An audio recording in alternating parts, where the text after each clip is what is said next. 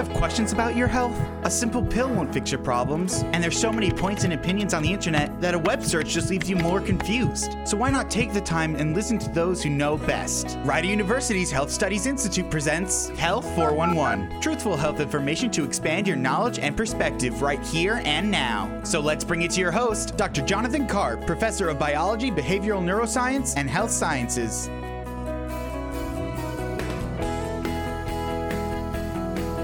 1077 The Bronc, 1077thebronc.com. Proudly nominated for a National Association of Broadcasters 2019 Marconi Award for Best College Radio Station. We are live from the Killarney's Public House studios at Rider University. Welcome to Health 411. The Rider University Health Studies Institute presents Health 411, truthful health information to expand your knowledge and perspective. The Rider University Health Studies Institute communicates cross-disciplinary perspectives affecting health and wellness, public health, healthcare policy, and the business of healthcare. I'm Jonathan Karp in the studio today with Antonia Conti, our producer, and our esteemed guest, Anne-Marie Hill, Associate Professor of Practice and Health Administration and Public Health at the Edward Blaustein School of Planning and Public Policy at Rutgers University. Welcome, Anne-Marie. And we are joined by Dr. Jonathan Yavolo of Rider University's Health Studies Institute, and we are having a conversation today about health disparities. Yes. Well, yes. Welcome, Anne-Marie. Can you tell us a little bit about yourself and your background leading up to your interest in health disparities work? Sure. Well, I actually began my career as a project manager for the American Cancer Society, and that was my first introduction to health care and health disparities, for that matter. I then went on to become involved with a state agency called the New Jersey Commission on Cancer Research. It's an agency that I think does a terrific job by investing in very young, talented, really outstanding scientists, and we give them enough seed money so that they can establish their careers as cancer researchers. And the commission has been incredibly productive over its lifetime, with supporting well over 1,000 young scientists here in New Jersey, many of whom have made some significant discoveries. So I'm very proud of being a part of that organization. I was their executive director for about 15 years. And at that point, I decided that actually Rutgers came and asked if I would like to teach, because I have always been involved with young people and forming young people's minds, and I jumped at the opportunity to go over to Rutgers and have been there since. And I teach both undergrads in public health, health administration, public policy and planning, as well as graduates in our Masters of Health Administration program. And somewhere along the way, you met Dr. Yavolo over here. Yes. That would be correct. I was a mere pup, and maybe 35 years ago, I wrote a grant to the NIH, and then I wrote the same grant and submitted it to the New Jersey State Commission on Cancer Research. And surprisingly, both organizations wanted to fund the grant. And so I said to Anne-Marie, I'm going to have to give you back your money because you're not going to pay any salary to me. And she said, don't you know how to write these grants, Yavolo? And so subsequently, when I reapplied, I was able to get New Jersey cancer money also as a seed to help launch a career in cancer research. So we go way back.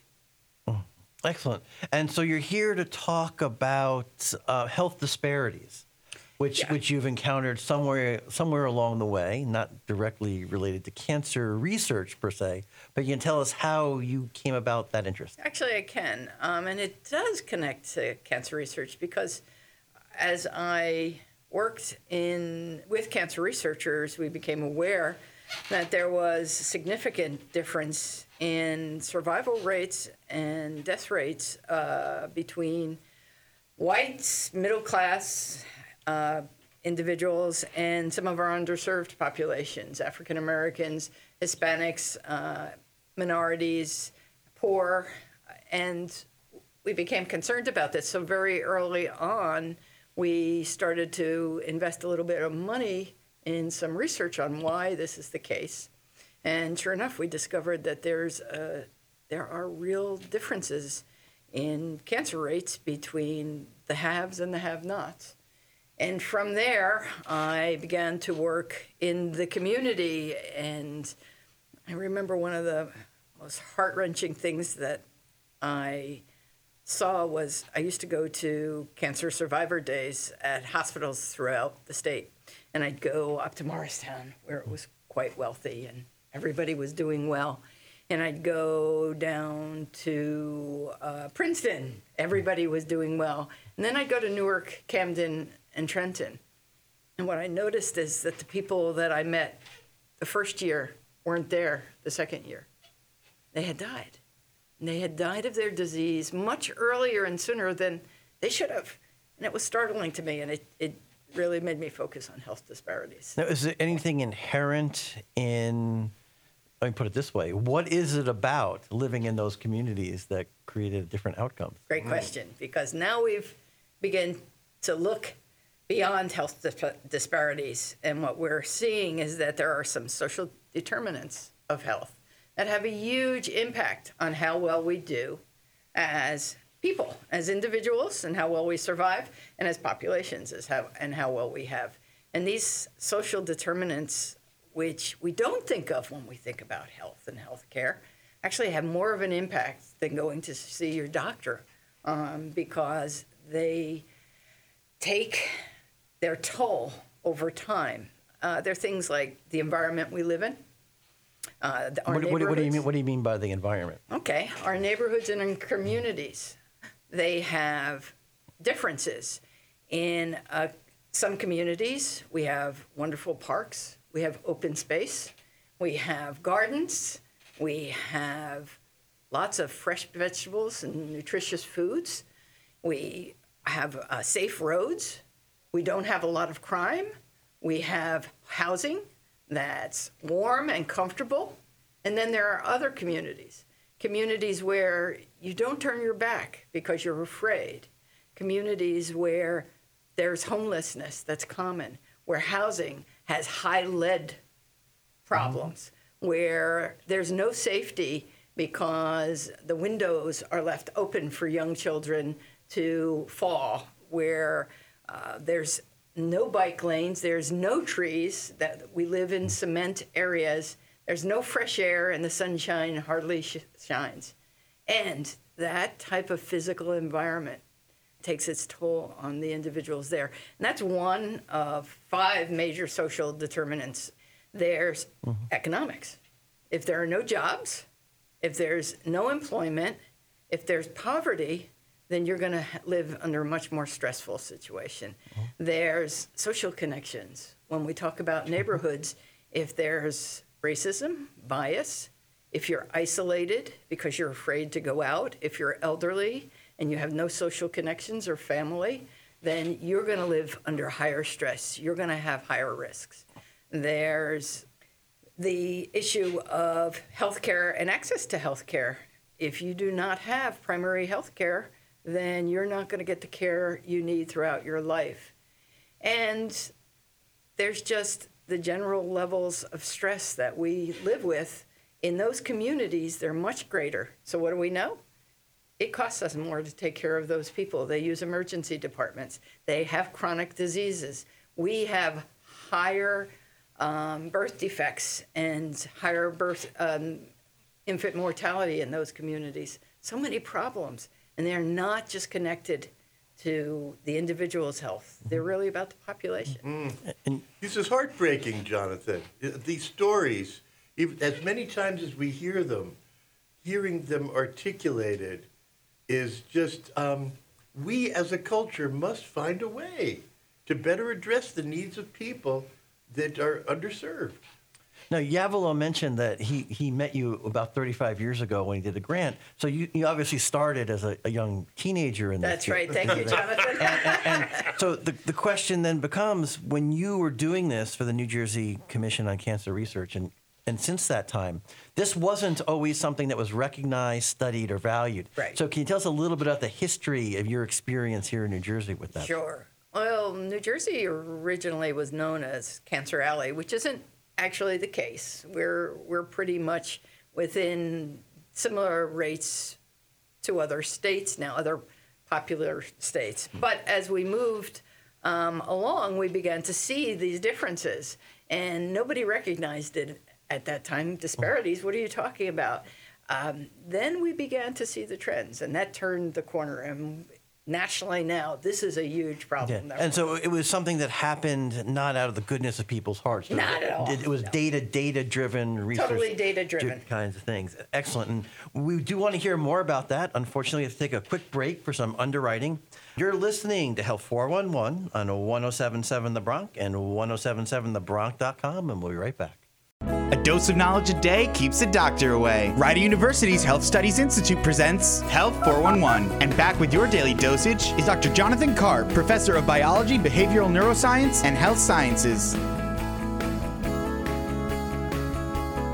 107.7 The Bronx, 107.7thebronx.com, live from the Killarney's Public House studios. Well, welcome back to Health 411. I'm Dr. Jonathan Karp in the studio today talking about health disparities with Anne Marie Hill, Professor of Policy at Rutgers University, who has been involved with the study of research cancer health disparities here in New Jersey for a lot of years.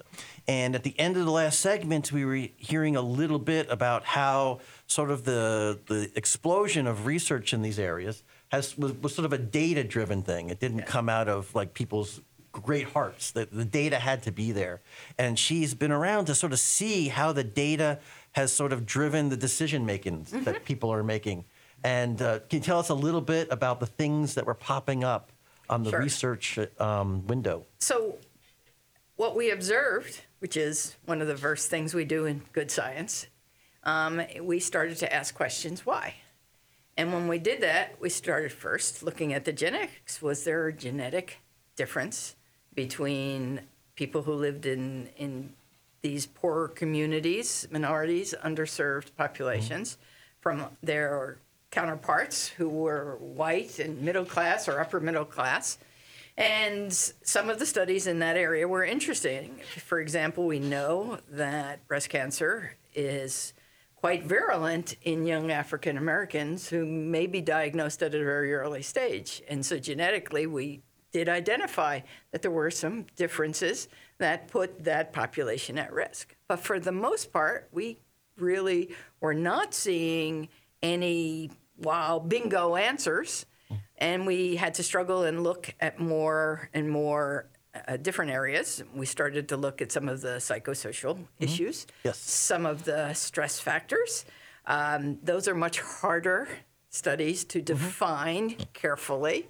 And I'll say, having been around for a few years now, too, this psychosocial model and its impact in health, even from my own experiences going back when I got into it in the early 1990s and stuff, was not mainstream stuff. Yeah. And it's still just really becoming more mainstream. We have begun to understand the relationship of poverty to healthcare in a better way, in a more defined way. We've begun to understand how stress affects the immune system, an area you're very familiar with. We've started to learn that poverty really becomes a problem of access to care, but it's not completely that way. And what's exciting about today is what we understand, and Dr. Yavalos spoke about it a little bit. We're beginning to see that what's really necessary is that we as a whole have to have health embedded into everything we do. We need a culture of health. And Jonathan, you were starting to talk about that a few minutes ago when we were discussing this. Yeah, I mean, biochemistry and health is an old story, but effective health communication and improved vaccination rates continues to be a huge challenge. And the society says, oh, you're a biochemistry person. You are worthy of my respect. Oh, you are a health communication person? And so to begin to really effectively find ways to promote and legitimatize some of these softer sciences that are hugely important in Well, terms I mean, of public health. That's the word, softer science. I mean, and as I didn't mean to be derogatory. As a cell molecular biologist, I appreciate where that comes from. But for years and years, to get funding, you had to be more and more reductionistic. Right. Yes. Right. And- And what's happening is you got to this reductionistic model, and one of the criticisms were you were studying a disease instead of studying a person. Exactly. And in real life, it's people who get sick. That's right. And you have to think of all the biobehavioral things that people have to deal with. Absolutely. I mean, you know, we've had this conversation for I know, and over 20 years, Jim too. Riggs and myself have been saying to Carp for years, what's the gene? What's the gene that's responsible for this? And he says, you know, that's a less interesting question than these more complex, holistic Yes. sorts of questions. So now the question is, what is it about the whole that is making people sick? But more importantly, what can we do as a whole community, a whole society, to keep people healthy and well? Right. And that is where our thinking has begun. And so we're starting to look at strategies that can be done in communities with people. We're not looking at the individual as being sick anymore. We're looking at what is it about Trenton that we can do to make it healthy as a whole city? What is it at Rider University that we can do to make it healthy? I just came in and drove in today and saw all the pink ribbons and tables, and I said, wow, here are Rider students embracing wellness and health by educating each other about breast health and breast screening. Right. So it's that type of behavioral change shift. It's a hard thing to do, but it's where we're going. Yeah. Right. And another thing that I think Anne-Marie could address is the idea of preventative medicine. Yes. Did that exist when you entered the field? No, well, It only existed. it's funny. I asked two renowned molecular biologists about 20 years ago why we spent our money on molecular biology and finding cures when we should be preventing disease. And they both had a very interesting response, which made me pause and really, and I'll be interested in your ideas. They said, because it's easier to figure out what might be broken in a cell than it may be to change the behavior of every human being every day. And that is much more complex than we think about. So They were absolutely right. They were. They were. It's much easier to do a study in a dish where there are things in the cell you can take out and measure, and and you have a lot of fancy machines that go ping nowadays, and they're actually sort of cool. However, if it takes 20 years to get to that point to cause that change, that you can't do that study in a dish. yeah. People are also hard to work with. People don't show up for appointments. People, I hate to say it, people you're talking to lie. They have things that they don't want to talk about. Let's say, drug abuse, or they're embarrassed by homelessness, or embarrassed by not having a job. Yes. And it makes that kind of research in the biobehavioral model that much harder to do. Very hard. And you can take as many cells as you want that you have and ask them a question. And then you run the gel, and there you have an answer. Dr. Right. Atlow's nodding, right? Right. There's so Carp and myself have been talking for a while now.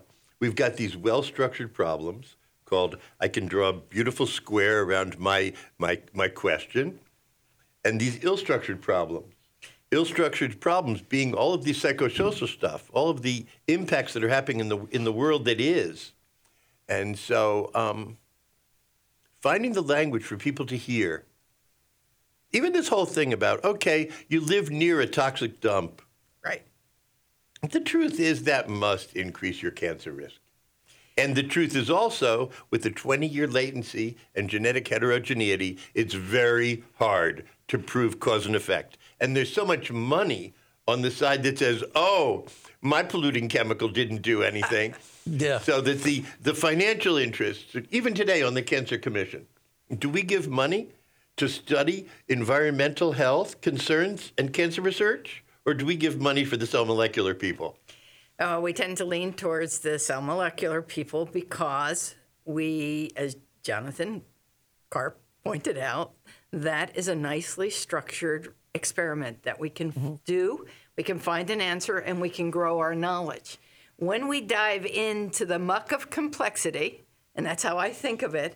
Finding clarity. Of humanness. Yes, that human relationship, being human and in a social population, that becomes much more challenging and it's harder. And now throw in the genetics, the poverty, the stressors, and pollutants, and you've got a very complex environment. It's very hard to define. And all those things are very real. You mentioned Superfund sites here in Right. New Jersey. When that happens out in the suburbs, even politicians are very attentive to it. Yes. If that happens in a place that might not be as wealthy or politically active, it might not get the attention from the Yes. authorities. One of the solutions, and we've been talking about research a lot, but there are solutions that are different from research, and they tend to be more focused on big policy issues. And I think that while we would love to be able to say, okay, you've been exposed to this chemical, so you've been put at risk, we know that somebody in that group will live to 120. And others will not because of their exposure. And so it's hard to say that was the cause. Mm-hmm. But if we look at policy issues, then we provide a protective umbrella around all people. And whether it's cleaning up Superfunds or making sure that those who don't have a doctor have access to primary care, those are the type of policy solutions that I think offer real opportunity for growth. And it's one of the reasons I'm at the Blaustein School now. Yeah. And I couldn't agree with you more, having watched the discussions, even at the national level, the Affordable Care Act. Yes. There was a lot of, it's society making decisions about what it values and what it doesn't value in terms of the health of the people who live here. That's a great place to launch after some brief underwriting announcements. You're listening to Health 411 on 107.7 The Bronx and 107.7thebronx.com. From healthcare to the environment around us and everything in between, Rider University's Health Studies Institute presents Health 411. Dr. Jonathan Karp, professor of biology, behavioral neuroscience, and health sciences, is here expanding your knowledge and perspective.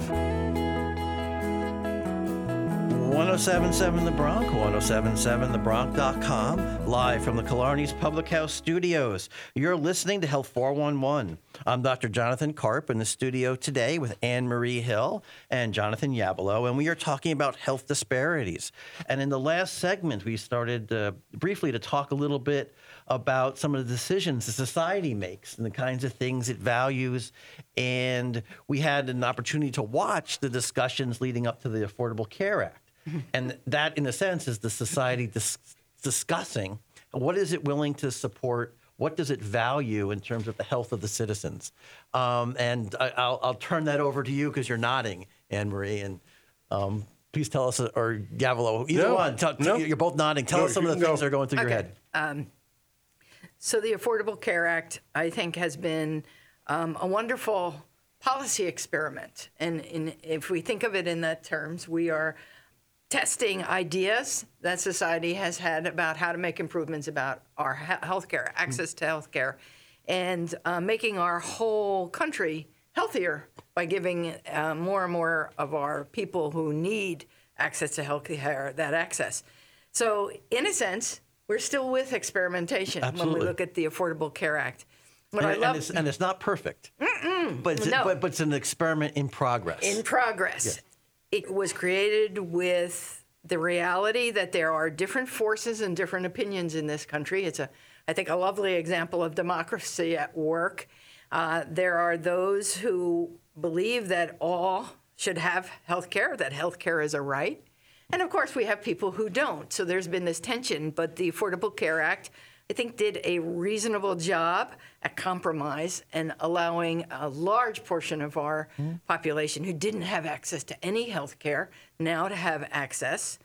And so would you agree, not to interrupt you, but would you agree that the people who didn't have access to health care before are some of the people who are targeted under the umbrella of health disparities? Yes, absolutely. It was very much aimed right at improving that disparities issue. And so the roots were from disparities, and we recognized that we had to do something. Dare I say a social justice component?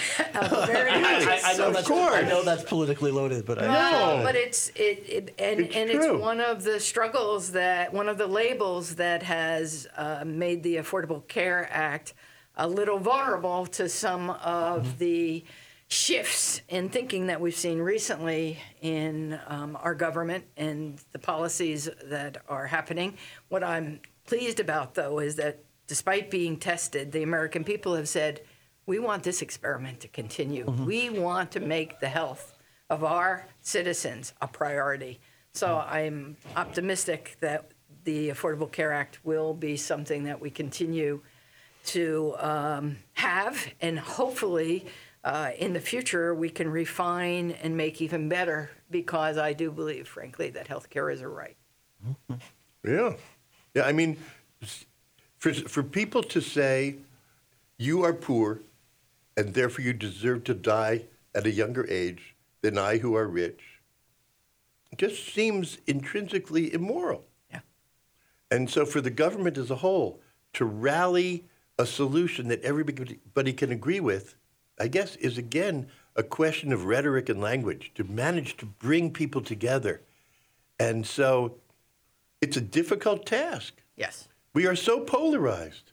We're very polarized, and it is creating challenges. And I do work with a lot of hospital systems and in the healthcare system, so this was a dramatic shift. This wasn't, let's take some baby steps. It was quite a large leap for healthcare to take on, and I think that the hospitals, some struggled. There have been changes as a result, economic changes to hospital and healthcare systems that have been certainly a challenge for the managers. But overall, I think we've been coming together, and we are starting to really understand how important good healthcare is for everybody. And let's not forget that we were talking about prevention. The Affordable Care Act is very much aimed at prevention. So I actually have a question. Do you think that the growing split in the middle class also is now becoming an issue with the Affordable Care Act? Because with federal poverty level and all those types of things, I think that creates barriers to access too, especially with prevention problems. I think the polarization of this country, even in the middle class, where you're seeing in communities. Well, let me ask, are you talking about a political polarization or an economic polarization? Economic, I Okay, guess? well, Okay. let me Then explain what good. I'm saying. You have the political polarization that's sort of happening now, roughly, Democrat, Right. Republican. Right. But you also have what some politicians are talking about, the disparities between, the 1% and everybody else, the super wealthy. And so I'm wondering, what's at the root of your question, or?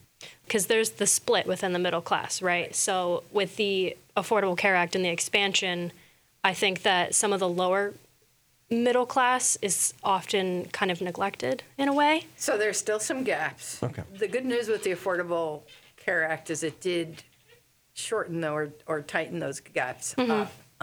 They're not as large as they used to be. There's been threats.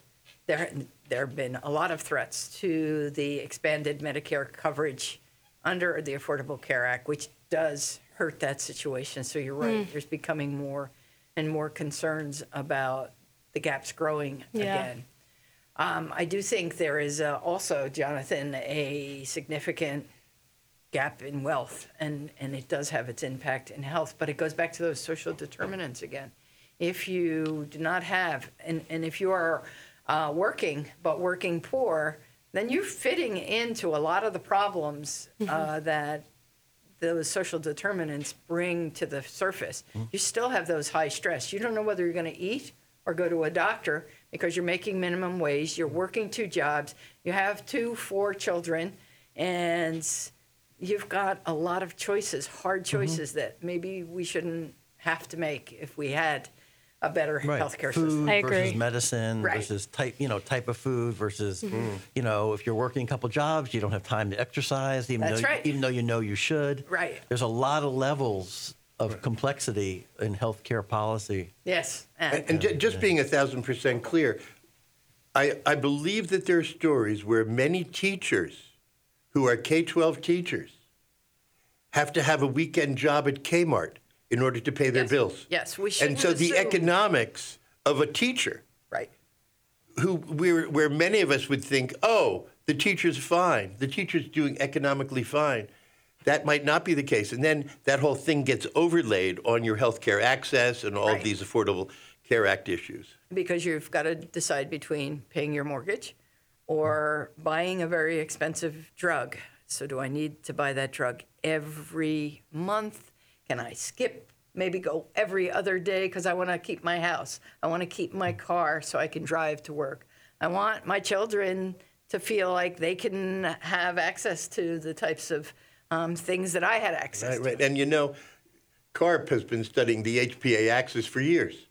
And so what you basically have with this chronic stress is a physiological transformation Yes. in the bodies of the people. Yes. I mean, I So- imagine that is correct, right, Jonathan? Yeah, long-term stress is a real thing. It's a huge thing, and it leads to higher chronic disease rates in the very people we're talking about.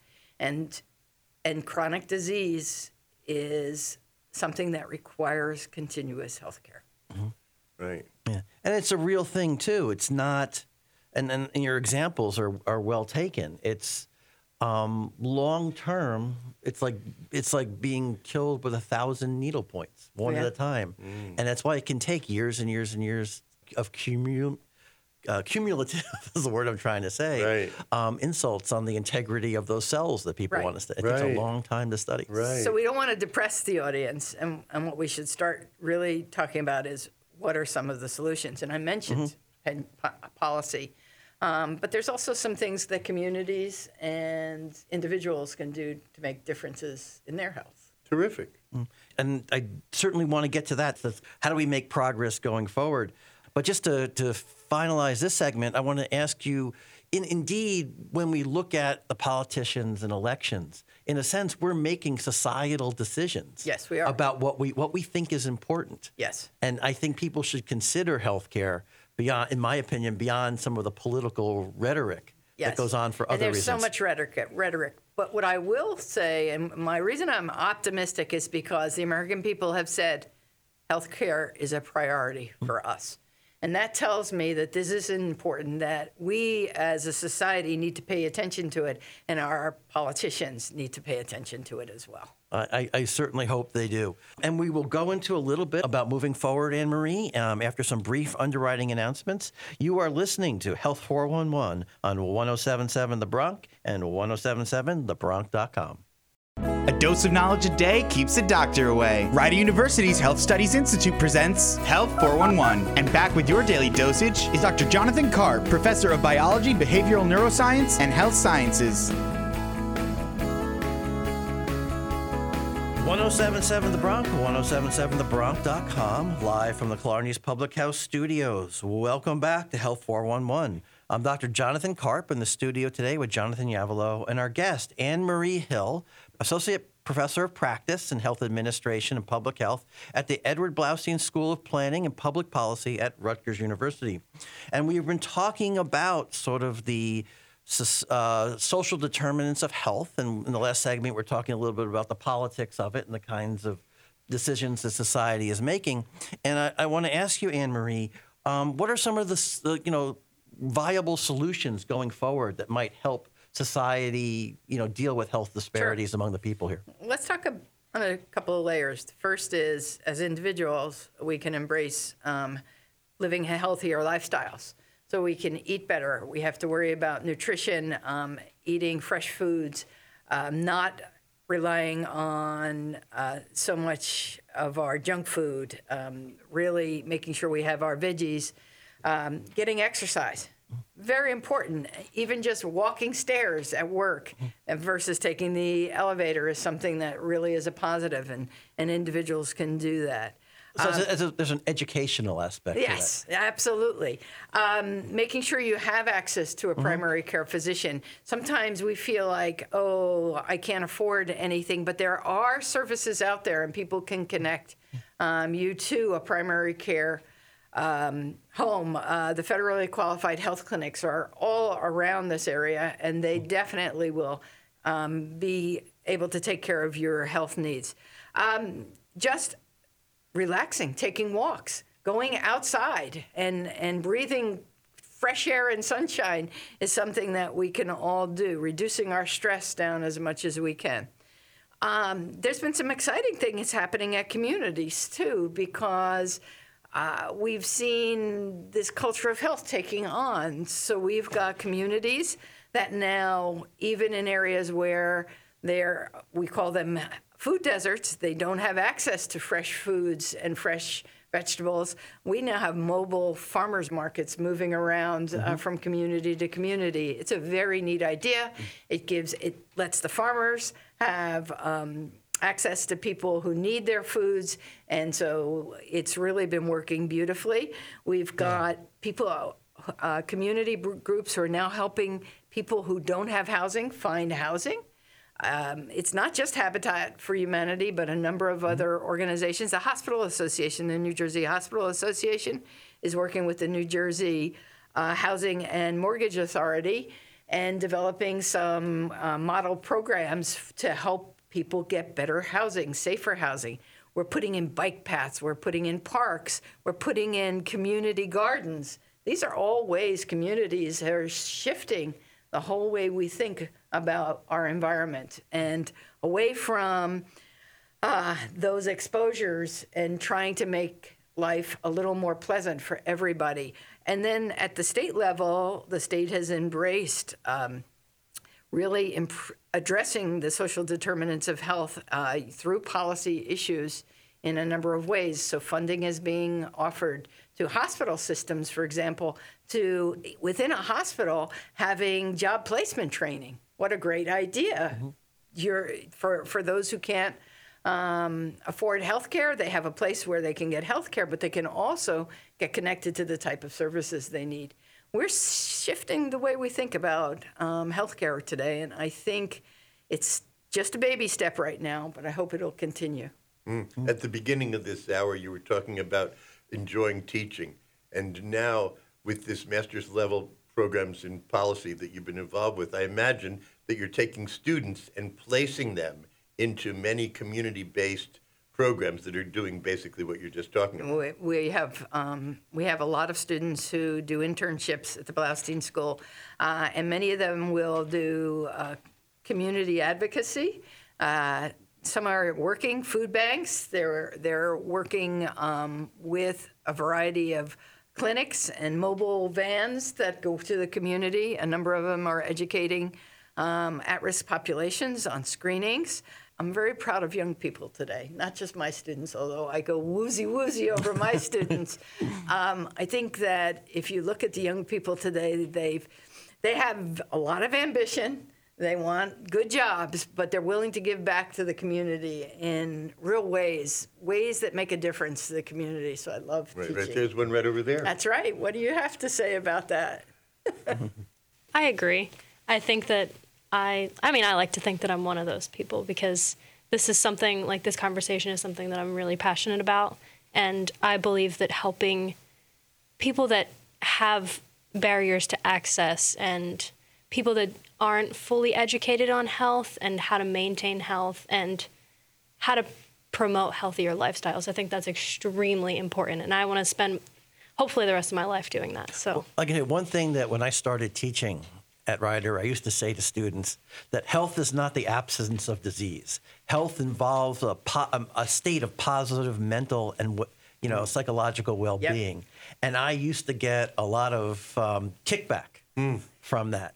I get less kickback from that now, from the students and my colleagues. Right, good for us. Yeah. Good for us. You were a visionary ahead of your time. Look at him. I don't know if I was a visionary, but it was stuff that it made sense to me. And it even when it wasn't the tool to, core and apple, the hottest research topic. Uh-huh. Yeah. And I'm happy to see that society is catching up a little bit. That's right. Ahead of the curve. Yeah. And so in your roles, you've had a lot of political connections. And so in the back of some of these, when society makes decisions, a lot of stuff can happen at the community level. But unfortunately, we need political buy-in to change things at the more macro level. And can you comment a little bit on what you're seeing there? So that's a good question, because I have had to deal with a lot of political back and forth.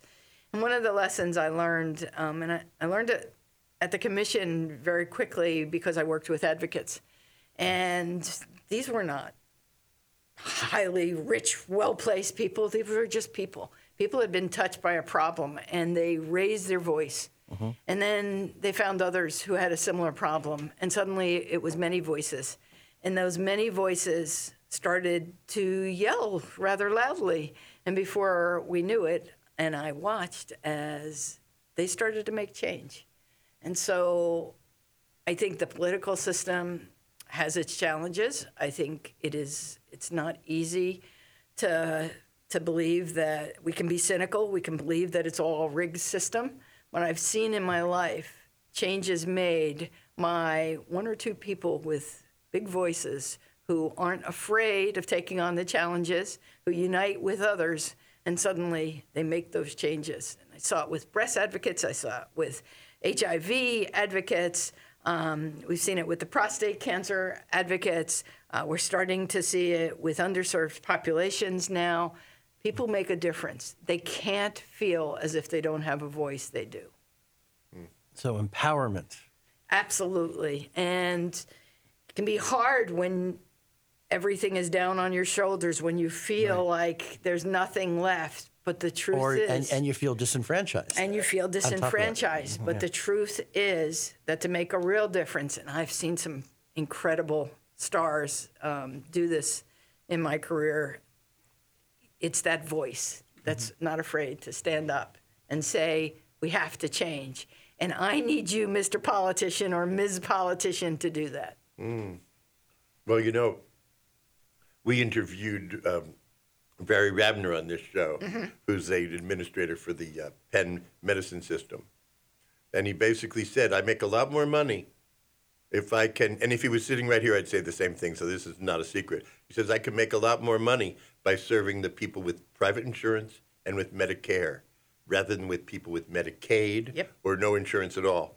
As a matter of fact, he says, my hospital's going to go out of business. And so then I say, well, how are you going to deal with this problem? The answer is we need to have government buy-in. So your point about the politics and the politicians, we need to have people that are going to value this federal, state, local monies being spent for the less well-off and for the health care rights of the less well-off. Yes. And for good health care overall. Again, if we aren't well, then we're not happy. It's a key to being happy. And so we have to embrace it, and we have to all embrace it.